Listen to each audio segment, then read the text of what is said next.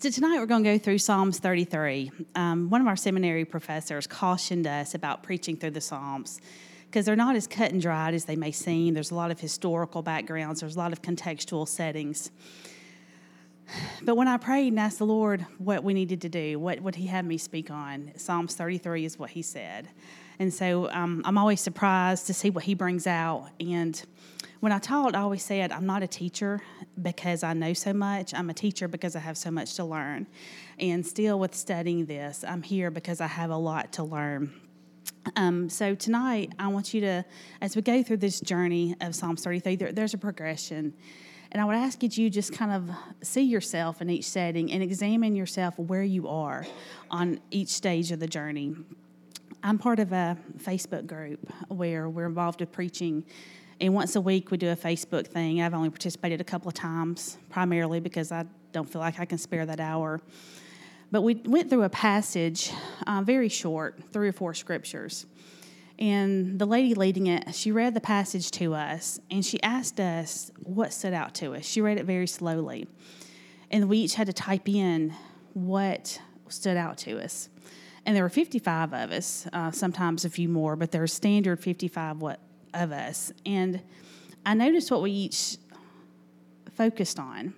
And what I focused on was something positive. And then I saw a lot of negative responses, which is okay. We all see things differently. But then she read it again, and she asked us to ponder it. We had times of silence and to think about it. And she asked us again what stood out to us. And again, there's just more negative responses than there was positive. And we did this a third time, and I was just challenged, okay, God, am I missing this, or am I just looking through these rose-colored glasses where I'm focusing on what you did? But what I recognized, and what we all came to recognize as a group, is we were seeing things based on where we were in our own life, in our own spiritual journey. So that's why I ask you tonight just to look in your own heart and examine where you are during this. So let's have a word of prayer. Father, we come before you tonight just grateful for who you are. As always, grateful for your love and your care and your mercy and your grace. God, open up your scriptures to us, Father. Speak through me, God. God, I don't know what your plan is for this, but God, I just pray that you use your words and that you would move upon the hearts of the people here tonight. God, reveal yourself and your plan to us. God, I pray that you would speak healing and life and peace. In Jesus' holy name I pray. Amen. So I'm going to go through the text first. I'm just going to read the whole text. It is a little bit, but that's okay. I think we have time. Psalms 33:1. Shout for the joy in the Lord, O you righteous. Praise befits the upright. Give thanks to the Lord with the lyre. Make melody to him with the harp of 10 strings. Sing to him a new song. Play skillfully on the strings with loud shouts. For the word of the Lord is upright, and all his work is done in faithfulness. He loves righteousness and justice. The earth is full of the steadfast love of the Lord. By the word of the Lord the heavens were made, and by the breath of his mouth all their host. He gathers the waters of the sea as a heap. He puts the deeps in storehouses. Let all the earth fear the Lord. Let all the inhabitants of the world stand in awe of him. For he spoke, and it came to be. He commanded, and it stood firm. The Lord brings the counsel of the nations to nothing. He frustrates the plans of the peoples. The counsel of the Lord stands forever, the plans of his heart to all generations. Blessed is the nation whose God is the Lord, the people whom he has chosen as his heritage. The Lord looks down from heaven. He sees all the children of man. From where he sits enthroned, he looks out on all the inhabitants of the earth. He who fashions the hearts of them all and observes all their deeds. The king is not saved by his great army. A warrior is not delivered by his great strength. The war horse is a false hope for salvation, and by its great might it cannot rescue. Behold, the eye of the Lord is on those who fear him, on those who hope in his steadfast love, that he may deliver their soul from death and keep them alive in famine. Our soul waits for the Lord. He is our help and our shield. For our heart is glad in him, because we trust in his holy name. Let your steadfast love, O Lord, be upon us, even as we hope in you. When we open this up in the psalm, and we don't know who the author is, there is little bit of evidence that it might be David, but there's not enough to really support that it's David. And Psalm 33 is a declarative praise. And in the Psalms, you have descriptive praise and you have declarative. One just kind of describes praise and then what God has done. And declarative, you're praising God himself, and it extols the greatness of God. In Psalms 33, it expresses hope and trust in God. Can any of y'all use a little more hope and trust? And it's a reminder that God is sovereign over all that is seen and unseen.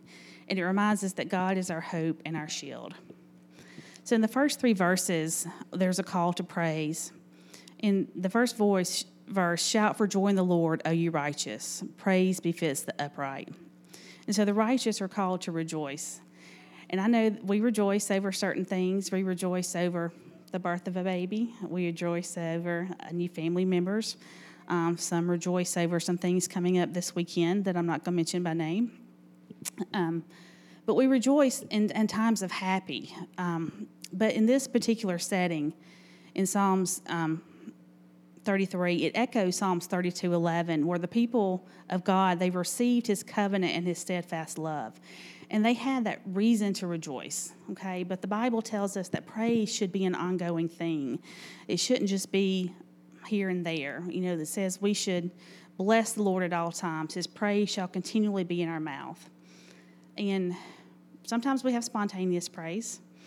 And that's when times of blessing are apparent. Maybe we've been healed. Maybe God's answered a prayer that we've been asking for. We've had deliverance. We've had forgiveness. We've had restoration. Those are times of spontaneous praise. And it's always appropriate. But praise as a normative pattern, as a daily thing, is a biblical precedent. Verse 2 says, give thanks to the Lord with the lyre. Make melody to him with a harp of 10 strings. Sing to him a new song, play skillfully on the strings with loud shouts. Now, play skillfully with the loud noise. Now, literally that means to do well in playing. Or the word rendered loud noise or loud voice means a shout of joy or rejoicing. And so it's especially applied to singing, ringing the trumpets or sound. And the idea of rejoicing is found in the Bible more than it is about making noise. You know, there's times when they were to make a loud noise and they were to have a shout, but there were times they were to rejoice. And when they played their instruments, they were to play them well. Now, there was a pastor in Texas who had a church, and they had a small praise team on the church. And as they were beginning to grow, they added people who had instruments that could play.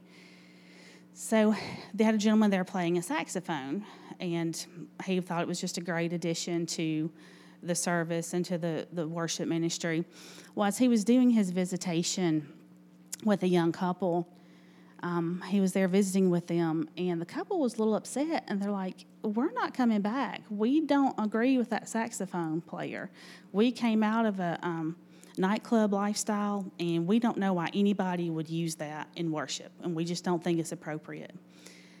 The pastor took it upon himself to share the testimony of the saxophone player. He said, you know, he too came out of a lifestyle of partying and being in the nightclubs and living for the street. But he also was delivered from that, and when he was delivered, he came to me and he said, I have spent my life and I have squandered my talents playing for the enemy, but now I want to use my talents for the Lord. So the point is that instruments are not of the devil. I'm old enough that I have heard the problems with contemporary music about the drum music and the beat, the rhythm. It's too fast. It might lead you to dance. And I'm not here to argue any of that tonight. But instruments are not of the devil. They're very biblical things, and they can be used for the Lord. And just like us, we're instruments. We can be used for the Lord or for the devil, either one, okay? And it also says, verse 3, sing to him a new song. Play skillfully on the strings with loud shouts. Now, we're not all Pastor Keith. We don't all have the ability. We're not all the Souths here. I certainly am not. But when it says sing a new song, that's not necessarily referring to a song that has never been sung before. That is a response to a fresh experience of God's grace. And I don't know about you, but I get God's grace daily. And I have a reason when I get up in the morning to praise the Lord, to give him a shout of praise, to rejoice because he woke me up, because he gave us another day, because my children are in my home, they're still under our care. I can count the blessings daily, and I have reasons to rejoice. And the God's blessings is not something we take lightly, or we should not take lightly. Now, since God gives us those fresh blessings, we want to maybe make new songs if we can. But again, we're responding to the new, fresh outpouring of God's grace. And when we do offer, we want to offer our best to the Lord. We move on to verse 4. And this is to the call. We're looking at the calls for praise. So verses 1 through 3 were a call for the praise. And when we move to verse 4, it's the calls, the reason that we praise. And God declares and demonstrates the certainty and clarity of his word. 6 through 9 says, "By the word of the Lord the heavens were made, and by the breath of his mouth all their host. He gathers the waters of a sea as a heap. He puts the deep in storehouses. Let all the earth fear the Lord. Let all the inhabitants of the world stand in awe of him." So I guess that was your basis for your song. I think you said, standing in awe of him. You know, God spoke into everything in existence, and I think everybody but Malachi here knows that. I don't have to go back and tell you that God created the heavens and the earth and the moon and the sun and the stars and Jupiter and Mars. Adam and Eve, you guys know the song, right? Maybe you should have sang that one, Pastor Keith. But God created everything, and he gives us the very breath we would breathe. And we see his involvement in nature. We see him attending to the waters and the depths of the sea. We see him in everyday creation. And knowing that he can control the very nature itself and the course of the earth, and he sets us on the rotation, the earth on its axis, you know, it gives us reason to fear God. In God's plan, he created everything, and he had that perfect plan. But there are people on this earth and in this world who want to oppose God, and they want to try to bring about everything they've got, and they store their power, they utilize their power, their influence, their allies, everything to influence the outcome. But when God speaks, it doesn't matter how big this army is over here. It doesn't matter how much influence this person has over here, this nation. And if you look in the Bible, you see how easily God brought down people. If you think of the story of Gideon, who God kept telling him, decrease the army. We don't need 10,000. Decrease it down. We don't need 1,000. Decrease it down. And he went down to 300. It's because God spoke. It was God's power. And that's reason for us to fear him and to be amazed at his power. Now, God declares and demonstrates his faithfulness. I don't know about you, but God's been pretty faithful to me in my life. And I bet if we took time, we would all have multiple stories to tell of God's faithfulness right now. But all of his works are done in faithfulness. You know, if I had to describe faithfulness, I would use a lot of other words to describe it. And if we were describing someone who's faithful, we might say it's someone that was dependable, reliable, trustworthy, steadfast, a person of the word, true, loyal, unfailing, unwavering, consistent. So the core concept has to do with the dependability and the trust to carry out what is promised. And I don't know that we can say enough about the faithfulness of the Lord, because if we're sitting here today, we are proof and we're testaments of his faithfulness. And his divine love eternally commits him to himself and his creatures and his creation. That's us. Because of his love for us, he's committed to us. He created us, he loves us, and he sent his son Jesus to die for us, and he's proven his commitment to us. His omniscience enables him to know everything about everything at all times. So he knows when we're hurting, he knows when we have needs, he knows before we ask. His omnipotence provides all the necessary energy and power to carry out his word. If we're honest, sometimes I think we doubt if God's able. And sometimes we all know in our head that he's able. And sometimes in our heart we may wonder simply if he will. But we know he's able, we know he's committed to us, and we know he loves us. His eternity eliminates the limitations of time. God doesn't always do things on our time frame. He doesn't do things as fast as we would like him to. But Time is no limitations. And sometimes when doctors give the report and they say things are going to be bad and you have such and such time, but God can do better than that. God can give more time if it's will. He has that authority. His holiness eliminates the sin and selfishness factor. He can't be distracted or oppressed. He never falters. He never forgets. He never forsakes, and he never forfeits his wills, or he never fails. He is absolutely faithful, and it's his character. He does not change, and he is faithful in all things at all times. Look over here at Deuteronomy 7 through 11. And it says, "It was not because you were more in number than any other people that the Lord set his love on you and chose you. For you were the fewest of all peoples, but it is because the Lord loves you, and in keeping the oath that he swore to your fathers, that the Lord has brought you out with a mighty hand and redeemed you from the house of slavery, from the hand of Pharaoh, king of Egypt. Know therefore that the Lord your God is God, the faithful God, who keeps covenant and steadfast love with those who love him, and keep his commandments to 1,000 generations, and repays their face those who hate him by destroying them. He will not be slack with one who hates him. He will repay him to his face. You shall therefore be careful to do the commandment and the statutes and the rules that I command you today." So God is a faithful God. He will do what he says he's going to do. And that's not something we ever have to doubt.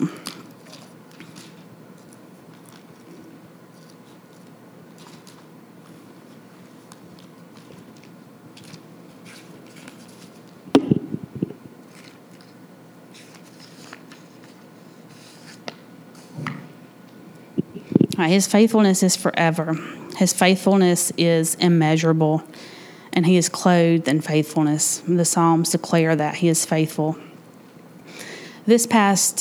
Earlier this year, this past spring, I guess, one of my colleagues' son died. He was a healthy young man, for all practical purposes, all we knew, and he died suddenly with no warning, very unexpectedly.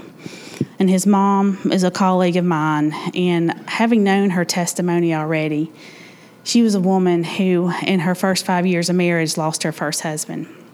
And this son was this man's child. She remarried, and she had a daughter, and that daughter was tragically killed when she was 15 years old. And she divorced that husband for other reasons, and then this son passes away also. So you're watching her life as she loses her husband, she loses her daughter, and then she loses her son. And when I went to her funeral, my son was in the hospital at that time, and we didn't know. It was for an extended time. We didn't know how things were going to go with him. But when I went to the funeral and I listened to her speak, and she just spoke of the faithfulness of God, and she was very upbeat. And as we were leaving the service, they were playing this very upbeat song, "Praise God in the Sanctuary," praise him. Before I knew it, I was tapping my side, and I caught myself and I stopped, because all my life it's been drilled into me about being appropriate and there being a time and a place for everything. And I stopped and I asked myself, is this appropriate? Should we be celebrating right now? She just lost her son. This is a time of grief. But then it dawned on me, it's always appropriate to praise the Lord. And I think about Lamentations 3:19, and I believe that this is the strength that gave her. It says, "I remember my affliction and my wandering, the bitterness and the gall. I will remember them, and my soul is downcast within me. Yet this will I call to mind, and therefore I have hope. Because of the Lord's great love, we are not consumed, for his compassions never fail. They are new every morning. Great is your faithfulness." And she knew his faithfulness was great.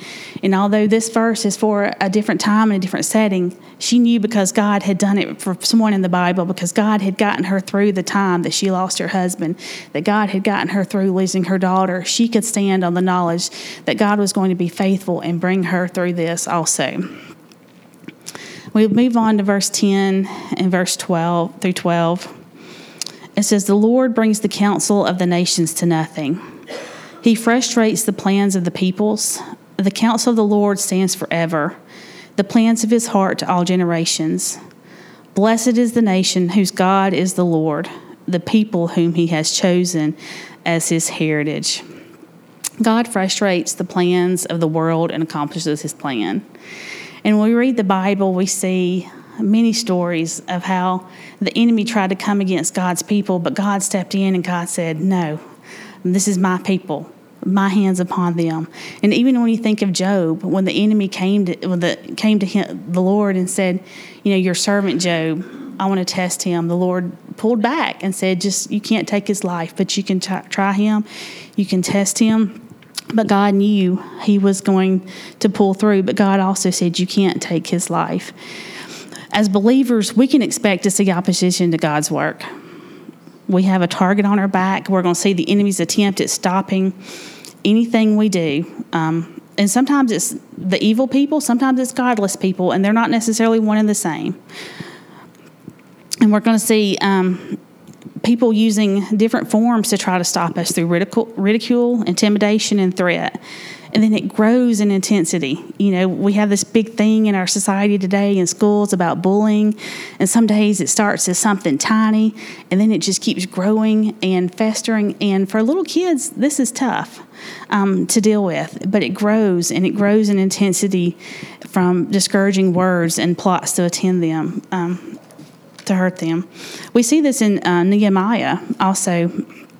Nehemiah 4, 1-6. It says, now when Sanballat heard that they were building the wall, he was angry and greatly enraged. And he jeered at the Jews, and he said in the presence of his brothers and the army of Samaria, what are these feeble Jews doing? Will they restore it for themselves? Will they sacrifice? Will they finish up in a day? Will they revive the stones out of the heaps of rubbish and burned ones at that? Tobiah the Ammonite was beside him, and he said, yes, what they are building. If a fox goes up on it, he will break down their stone wall. Hear, O our God, for we are despised. Turn back their taunt on their own heads and give them up to be plundered in a land where they are captives. Do not cover their guilt, nor let their sin be blotted out from your sight, for they have provoked you to anger in the presence of the builders. So we built the wall, and all the wall was joined together to half its height, for the people had a mind to work. Nehemiah had the job of ignoring the taunts. And I know our flesh, we want to talk back to people, don't we? And people say things, sometimes it's in us. We just want to give them a piece of our mind or explain things to them a little bit. And I remember when I was in Bible college, we would go to New Orleans every year, and we would evangelize on the streets of Mardi Gras. And we had matching sweatshirts, and we had very ordered precision how we got out there. We were military style. They were very big on safety. Wanted to make sure we were lined up, we were together, everybody was accounted for. As we were unloading, there was a little stoop outside of a door along the sidewalk at one of the businesses, and there was a couple of workers out there smoking. And there's one lady, she just was kind of looking at us in disgust, and she's like, I don't know what they think they're accomplishing. And everything within me wanted to fire back, and I'm like, no, that's not going to be good. But I really wanted to say, ma'am, it's not what we're doing. It's what the Holy Spirit's going to do in the hearts and lives of these people. We just get to be a part of it. But even I had to keep my mouth quiet then. I had to be quiet. And sometimes it's hard for us to be quiet. But I did pray that God would use one of us or someone to minister to her during this time. But so we experienced mockery. And Nehemiah expended this, and the Lord frustrated the plans of the enemies. And in Nehemiah 4:15 it says, when our enemies heard that we were aware of their plot and that God had frustrated it, we all turned to the wall, each to his own work. And the enemies backed off because God had frustrated their plot. It was not Nehemiah's plan. It was not his defense strategy. It was not because he was a good leader. It was because God took care of his people. And it was God who defeated the enemy's schemes. Also, he declares and demonstrates that the Lord's judgment is righteous. In this section, still in Psalms, it presents the Lord as the righteous ruler who observes and evaluates all people, that's you and me, according to the standard of his righteousness. So verses 13 and 14 are parallel, and each verse containing 3 ideas.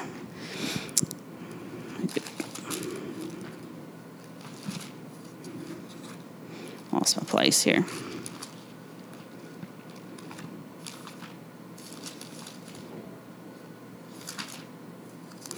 All right, so the Lord looks down from heaven. He sees all the children of man from where he sits enthroned. He looks out on all the inhabitants of the earth. He who fashions the heart of them all and observes all their deeds. So the Lord has this exalted position from heaven, but he's looking down at us on earth. And he's observing. He looks down and he sees, he watches. And the objects of his investigations are us. Now, there's a sharp contrast from where he is when we look at the Hebrew words. I'm not going to get into all the verbiage and all the forms and structure. I'll spare you that. But from where he sits to where we are, there's a sharp contrast, and that depicts his sovereignty and his lordship and his kingship. So he has an exalted position over us, and he observes all of us. And now there are 3 Hebrew verbs used for the Lord's observation. One is sees, one is watches, and the third one is gazes intently. And I want to focus on that one just for a minute. Just consider the weight of this. So imagine having a newborn baby. I know some of us don't have to imagine. When you had your baby, or you had a family member that had a baby that you just loved, baby, grandbaby, niece, nephew, someone that you adored, you gazed intently at that baby, didn't you? You couldn't stop staring at them. You just had that deep love, that intense love. What about when you fell in love with someone, that first time, that significant other, when you just loved them, you found the one, and you just gazed intensely at them? Now multiply that times infinity, and that's how much God loves us. You know, my little one was a baby, and every night he would tell me good night, and I love you more. Well, I love you times 10. I love you more. I love you to infinity. And then I love you to infinity times infinity times infinity times infinity. And as we would try to outdo each other each time, it was just a reminder, but that's how much God loves us. And I don't think I realized how much God truly loved us till I had a child of my own to understand God's love for us, because I knew how much I love my baby. But that's how much God, he gazes intently. He cares about us coming and going. He cares about our affairs. He cares about the things that bother us, the things that concern us, the troubles we have. And he cares about the good things that we celebrate in our life. And he wants to be a part of that celebration. And God's gaze is never indifferent toward us. And I think about that, and I think about, I get weary in body. I get tired. Sometimes I don't have the energy to love. I don't have the energy to look intensely at someone. But God's gaze is never indifferent toward us. But since he created us, he knows all of our acts and intentions behind him. So God is not only observing us, he's evaluating us. And I guess another way of saying that he is observing us, or that he is judging us. He also declares and demonstrates that the Lord's love is loyal and faithful. Now, the earth is full of evidence of his loyal love. Now, God loves us. We love people. But the Lord's love is a loyal love. And this was a new concept to me. I guess I never really just thought about it in those terms. But his love manifests itself throughout the world in his dealings with his people. And it's the loyal love of the Lord that saves and preserves the lives of those who trust in him. 16 through 19 says, "The king is not saved by his great army. A warrior is not delivered by his great strength. The war horse is a false hope for salvation, and by its great might it cannot rescue. Behold, the eye of the Lord is on those who fear him, on those who hope in his steadfast love, that he may deliver their soul from death and keep them alive in famine." In verse 16, we see that the king is not saved by his army. Now, it may appear at times that a victory belongs to an army. We know that every victory comes from the Lord. Now, he may choose to use an army. He may choose to use a horse. He may choose to use powers that be. But we know that every victory comes from the Lord. In verse 17, we see about the war horse. The war horse is a false hope. It's empty. It's not something we should put our hope in. And in the ancient world, the horse is what the embodiment of military might. And he says it's a vain thing. And the section focus is on the chesed love, which is a faithful covenant love of God. And the psalmist announces the expectation of deliverance that hoping in the loyal love of the Lord brings. Verse 19 expresses the double purpose of the Lord's watchful care, that he may deliver their soul from death and he may keep them alive in famine. And that famine can refer to any natural disaster. It can refer just to keeping us alive. But that's the Lord's purpose, to deliver us from death. And we talk about delivering us from death. We're talking about our eternal salvation. We're not just talking about our earthly body. But he wants to spare us from that. We are his creation, and because he watches us and he sees our goings and coming, because he loves us so much, he cares about that. In the conclusion, the final 3 verses we have there, 20 to 22, our soul waits for the Lord. He is our help and our shield. For our heart is glad in him, because we trust in his holy name.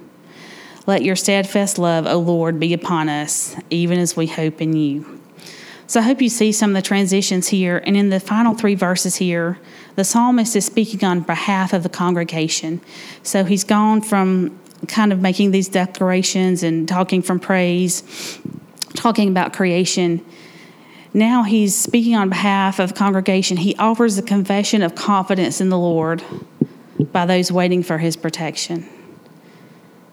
And so every day when we praise, when we witness, we're expressing our confession of confidence to the Lord. And we joyfully trust in his name. We're calling in hope for his continued loyal love. Verse 21 provides a picture of their expectation of rejoicing. It says, for our heart is glad in him because we trust in his holy name. In verse 22, the confidence of the people turns into a prayer requesting the Lord's continual love. They want what the loyal love produces, further acts of deliverance and protection. Does anybody else in here want that? I know I do. I know I want to be delivered from my sins because I know tomorrow I'm going to fall short. The next day I'm going to fall short, and the next day too. I can about guarantee it. And I know I want God's deliverance. I want his protection, and I want his protection from the things I might find myself in, the things I might walk in, the traps the enemy might set for me. I want that deliverance, and I want that protection. But the remainder of the verse reaffirms their faith. It says, even as we hope in you. So we see that they waited eagerly for the Lord. They rejoiced because they trusted in him, and they petitioned him to continue to manifest his loyal love for him. So as we said earlier, we have many reasons to praise the Lord. Many, many blessings we're grateful for.